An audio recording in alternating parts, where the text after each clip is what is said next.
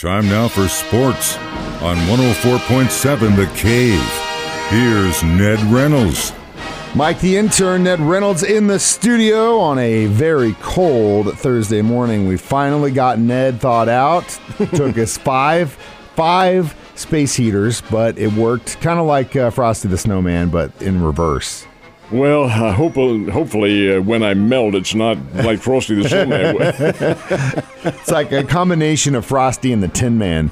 All right, so World Cup Championship set, France and Argentina. I do have a similarity to the Tin Man, though. He needed oil, so do I. Yes, oh hell yeah. If you know Ned at all, you know he needs the oil for his squeaky joints. That oil helps, too.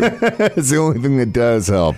So Anyway, who do you like, France or Argentina? Well, it's a really great combination. It's the way it should be. You know, you have some of these foreign nations that are in there who have never been there before, and they're carrying on. Hey, we're going to win the World Cup. These are two of the veteran World Cup teams and champions. France, which is in there and won yesterday, is the defending champion. They're the last ones to win a World Cup. It was in 2014. Of course, the next year was postponed because of COVID and so forth and so on. But France is in there, defending champs against Argentina, which is making its sixth appearance in the championship, and they have won it in the past.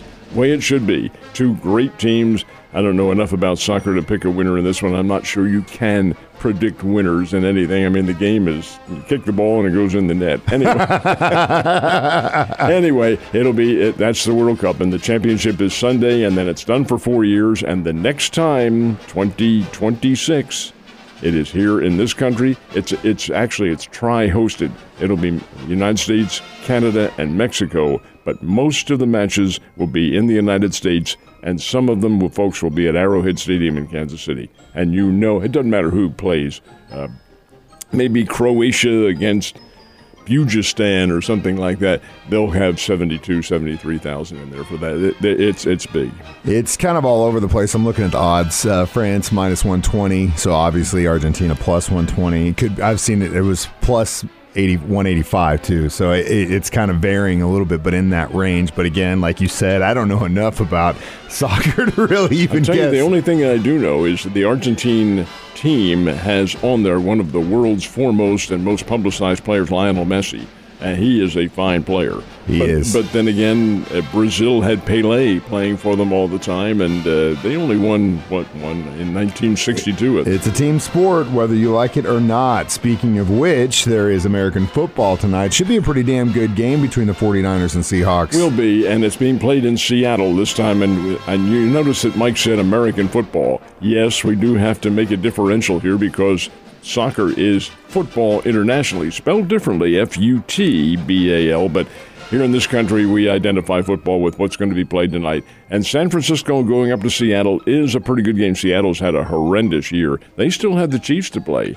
And the San Francisco 49ers did play the Chiefs earlier this year. I love this too, and this is one of the reasons why I think the Chiefs have the best team in pro football. When they played San Francisco, and they still do, San Francisco has the number one defense.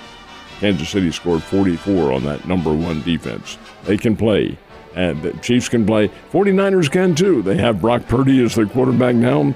Purdy out of Iowa State University has come on in relief of Garoppolo. He can play.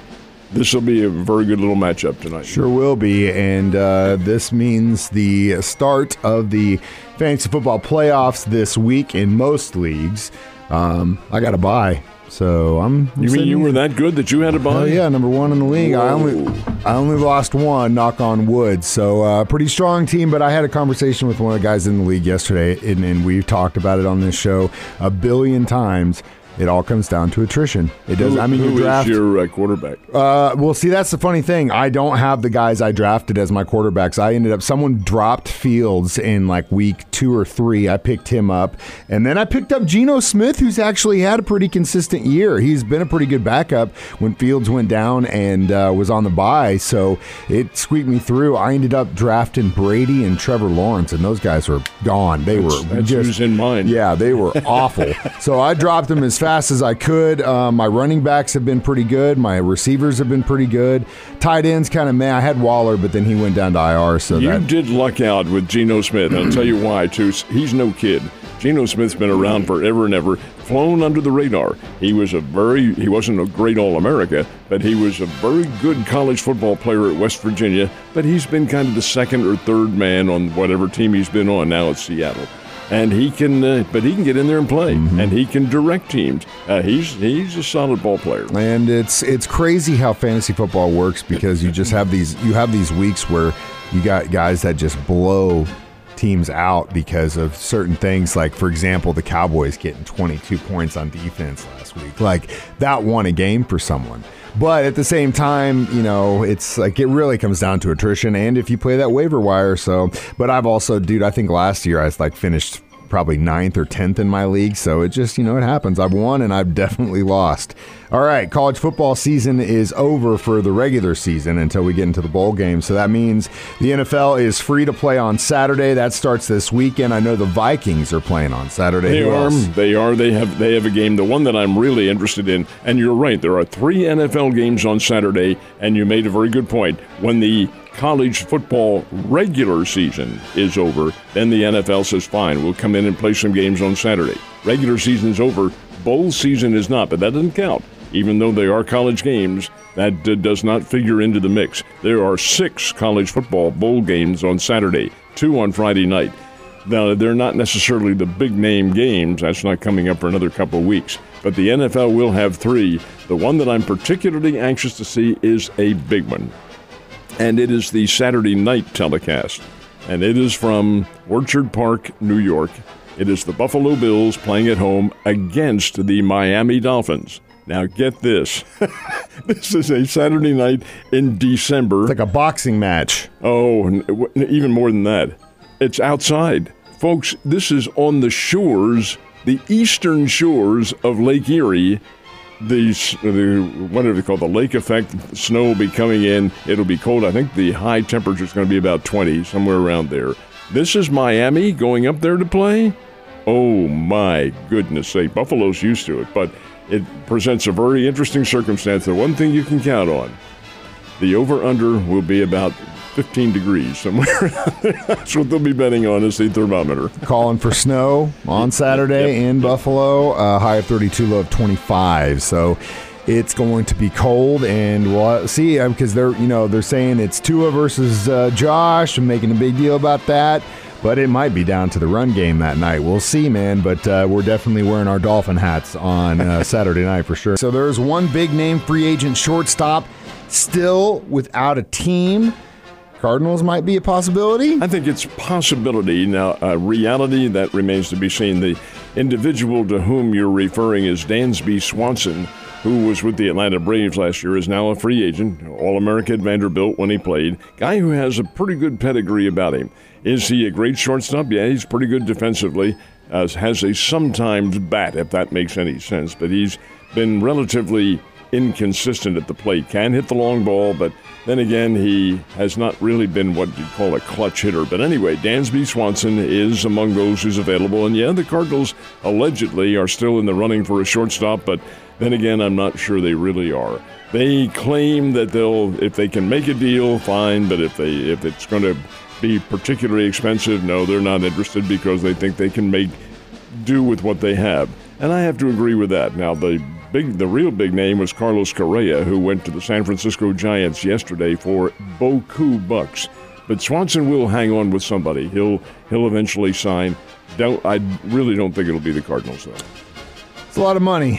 It's a lot of money, and they've got some great guys coming up through the system, I think. Yes. So we'll see what happens. Do have some basketball on the calendar this weekend. Lady Panthers and Lady Bears are playing. They both are. They'll play on opposite days. The Lady Panthers will play tomorrow morning and Saturday morning in Lakeland, Florida.